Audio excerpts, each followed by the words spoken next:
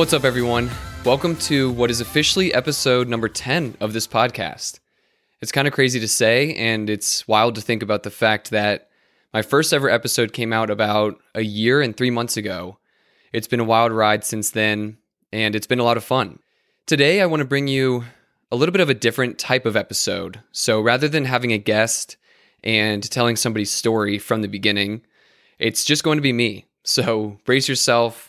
I'm going to be talking about something that I'm really passionate about. And obviously, as you probably saw in the title, it's the difference between the connections we make on social media or just online in general and the connections we make in person.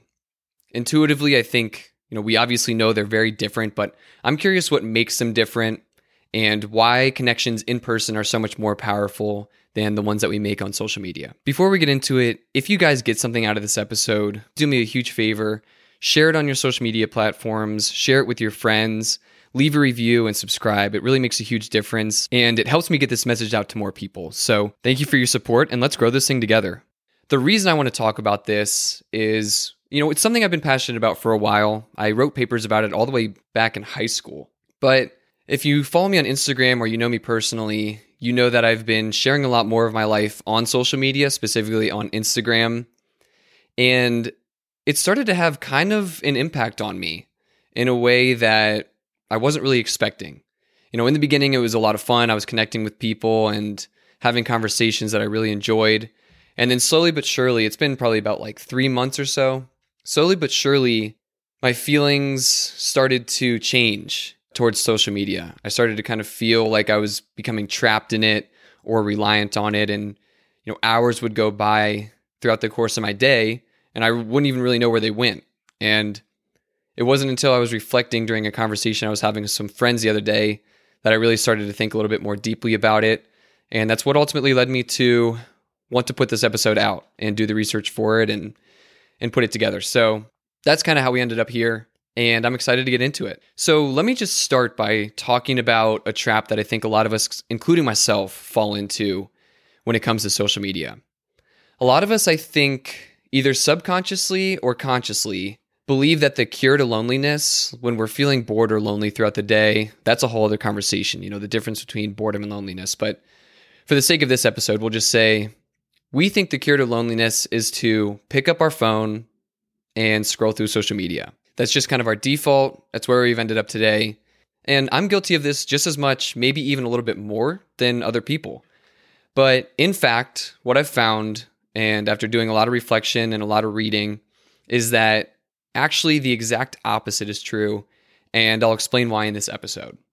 So it's definitely no secret that social media has negative effects on our mental health. There is plenty of research out there. We hear the conversations every day. People preach it on podcasts and YouTube videos. We even talk about it amongst ourselves. But considering how much a majority of people, including myself, still struggle to keep their use of social media under control, it's pretty obvious that just like we see with smoking or eating junk food, simply telling people that something is bad for them isn't enough to get them to actually stop doing it.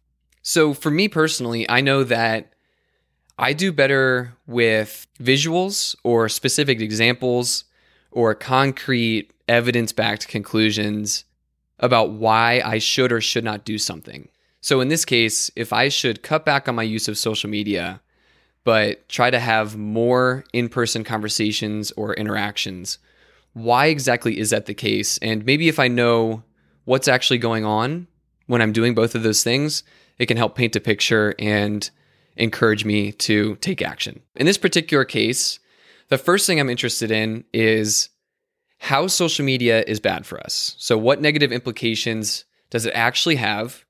And then why is it bad for us? So why does it have those negative implications? What causes them? So when we think about the how social media is bad for us, what negative implications it has, we could take this in a lot of different directions, but for simplicity, I'm going to focus on 3 things. And these are the things that have come up in the research that I read in preparing for this episode. And I think they're things that a lot of us can relate to, and they're words that come up a lot in conversation nowadays anyway. So the 3 things are it causes depression, anxiety, and loneliness. Just to kind of highlight this and to back it up with a little bit of research, there was a study done at the University of Pennsylvania in December of 2018 where 143 undergrads were randomly assigned to either limit Facebook, Instagram, and Snapchat use to 10 minutes per platform per day, or to use social media as usual for 3 weeks.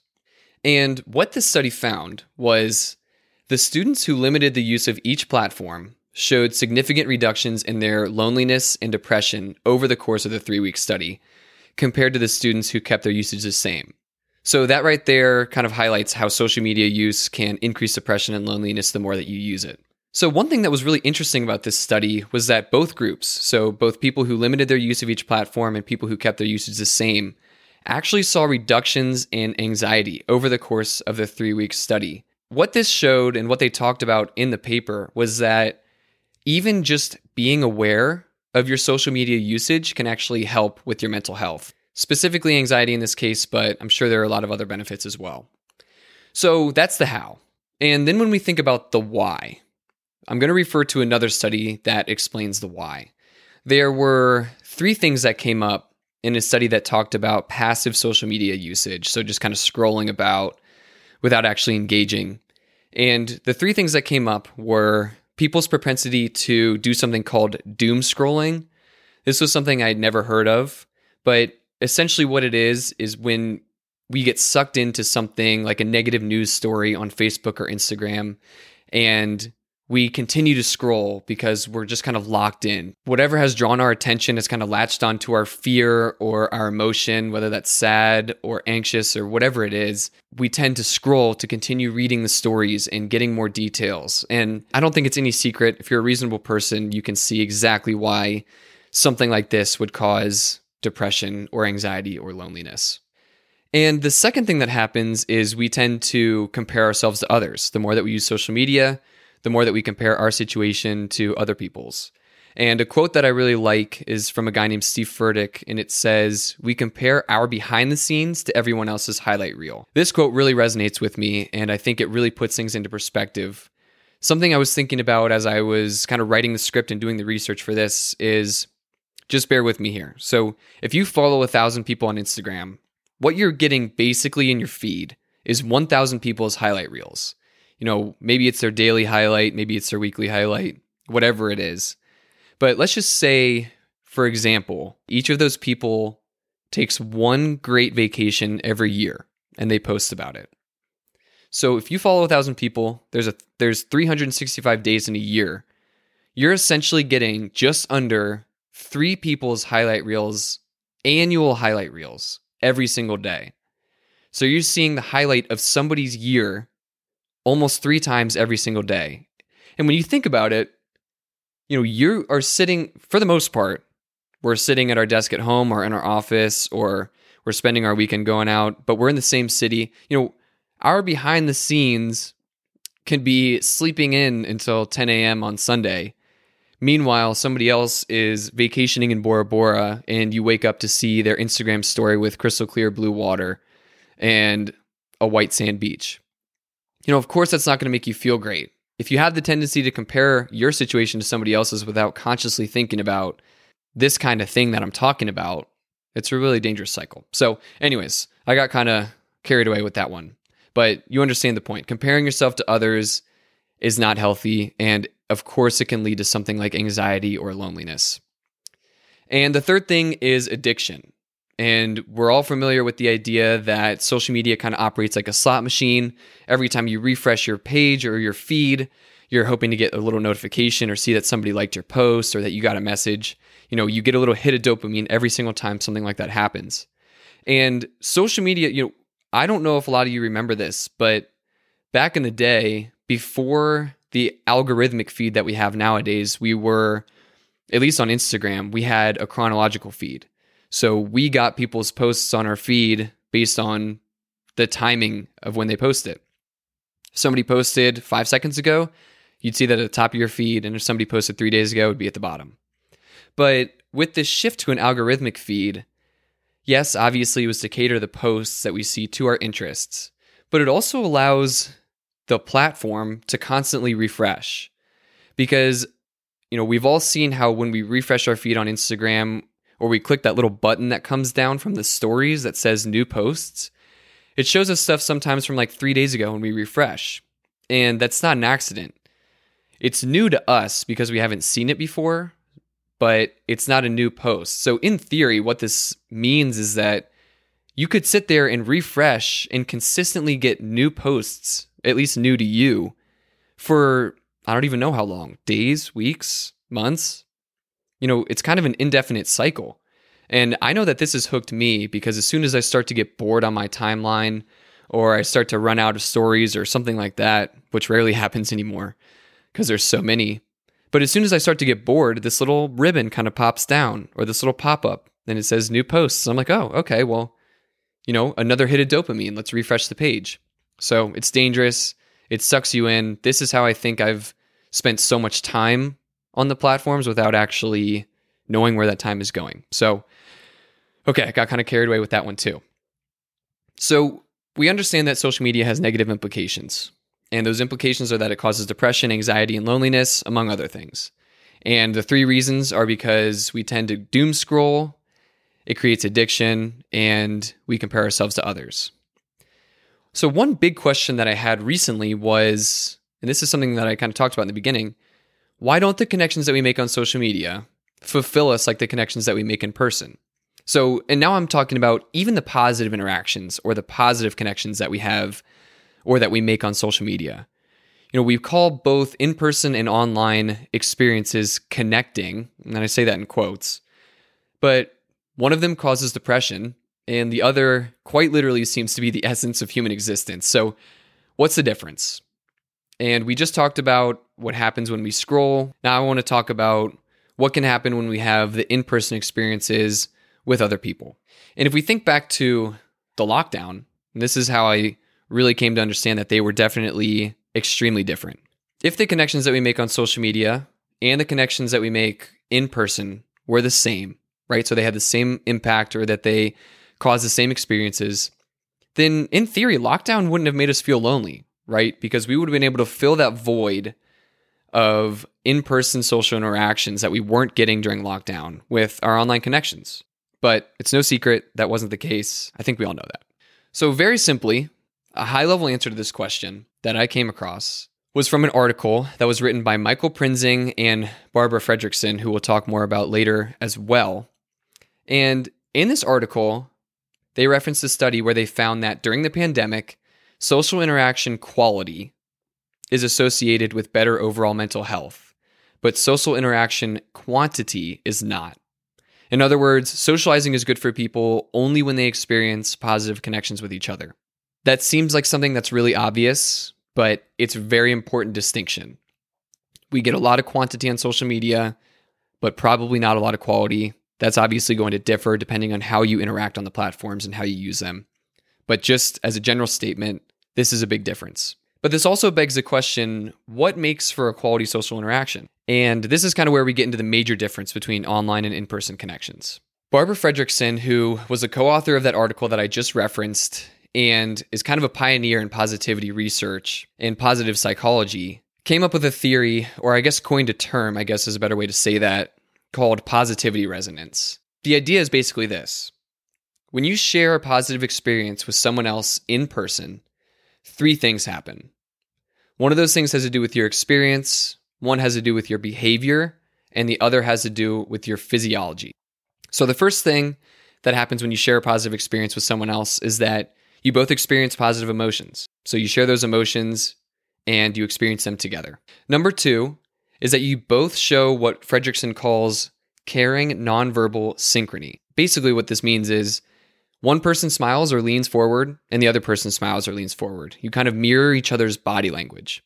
And these actions indicate that you both care for the other person and what they have to say. And the third thing is that you both undergo biological synchrony. So same idea as number 2, but this has to do with your physiology. So rather than your body language or behavior, this is how your body actually operates. So these would be things like each person's heartbeats syncing up, the same parts of your brain's firing, both of your breathing slowing down, etc. The important implication of positivity resonance and what you get from an in-person interaction that's positive that you don't get from an online interaction that's positive is that when you experience positivity resonance, it essentially amplifies your positive experience. And they show this in a lot of different studies, but they found that shared laughter is more pleasant than unshared laughter. Playing games in a social setting is more pleasant than playing alone. And even something like eating chocolate is more pleasurable in a social context than it is eating it by yourself. So that's something that's very important. That's a difference that I think can't be overstated. It's something that you can get from an in-person experience, but you can't get online. It goes even deeper than this, and a couple of things that I think that's really powerful about positivity resonance, in addition to the fact that it amplifies your positive emotions and it amplifies your positive experience, is that it works the same with a stranger as it does with your best friend or your significant other or a family member. So what this means is that you can reap the benefits of positivity resonance even just by interacting with a stranger, like on a train on your commute to work, or somebody who's passing by who smiles at you, somebody you start up in a conversation with at the grocery store. That is absolutely crazy to me. And I think it really just highlights how powerful human connection really is. And that kind of brings me to number 2, which is the fact that you are connecting with other humans in the most literal sense of the word. So if you think back to what we were talking about, the same parts of your brain are active when you're sharing a positive experience with somebody else in person. Your body language is synchronized. You're both experiencing the same positive emotions. Your heartbeat slows down. Your breathing gets more controlled. Like, this is genuine human connection at a level that you could absolutely never replicate in virtual reality or on social media or even via FaceTime. This is something that is so powerful and can only be experienced when you are sitting down and you are looking at somebody else in the eyes in the same room. And this all works together because let's just say, for example, we're having a conversation in person and you smile at me. First of all, if we're in person, I'll be able to, subconsciously immediately tell if you're smiling condescendingly or genuinely. And if it's genuine, what will happen is I'll mirror your smile involuntarily. And even if it's just a tiny bit, something that they call a micro expression. And when I mirror your smile, my brain will be firing in the same area as yours. So there's an area in your brain that fires up or becomes active when you smile. I involuntarily mirror your smile, your happiness, and then our brains are firing on the same cylinders. And that kind of starts up this self-perpetuating cycle where you fall into the pattern of positivity resonance and your experiences become shared and your heartbeat syncs up and your behavior starts to mirror one another's. And this brings me back to the very first point that I made about the trap that a lot of us fall into, where either consciously or subconsciously, we believe that the cure to loneliness is picking up our phones. But let's say, especially if you're in like a public setting, let's say you don't have your phone. Your phone's in your pocket, you left it in the car, whatever the case is. You are that much more likely to connect with a stranger or the person who's checking you out at the grocery store or the barista who's handing you your coffee if you don't have your phone on you. And all it takes is a little smile or a bit of eye contact. And there's a whole other study that talks about how making eye contact is the most powerful mode of establishing a communicative link between humans. But the point here is just that it doesn't take much for you to fall into this pattern of positivity resonance. And then you think about the idea that you can have the same effect from a stranger that you can from a family member or your significant other. The cure to loneliness is probably putting our phones down and experiencing even just these tiny little interactions with strangers when you're walking down the street or you're doing your weekend chores. So in summary, really, the idea is that social media creates an artificial sense of connection. It provides the quantity, but not the quality of social interactions that you need to get the positive benefits from them. And this is highlighted by the fact that you can leave a conversation with one person that lasts 10 minutes and feel full to the brim with energy and fulfillment if you are interacting face to face. Yet you can connect, and I say that in quotes again, with 100 people on social media over the course of an hour and still feel like shit.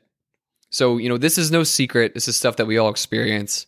But I just wanted to bring a little bit of research to it, and I'll link all of the studies and all of the research papers and the articles that I read to put this conversation or this episode together.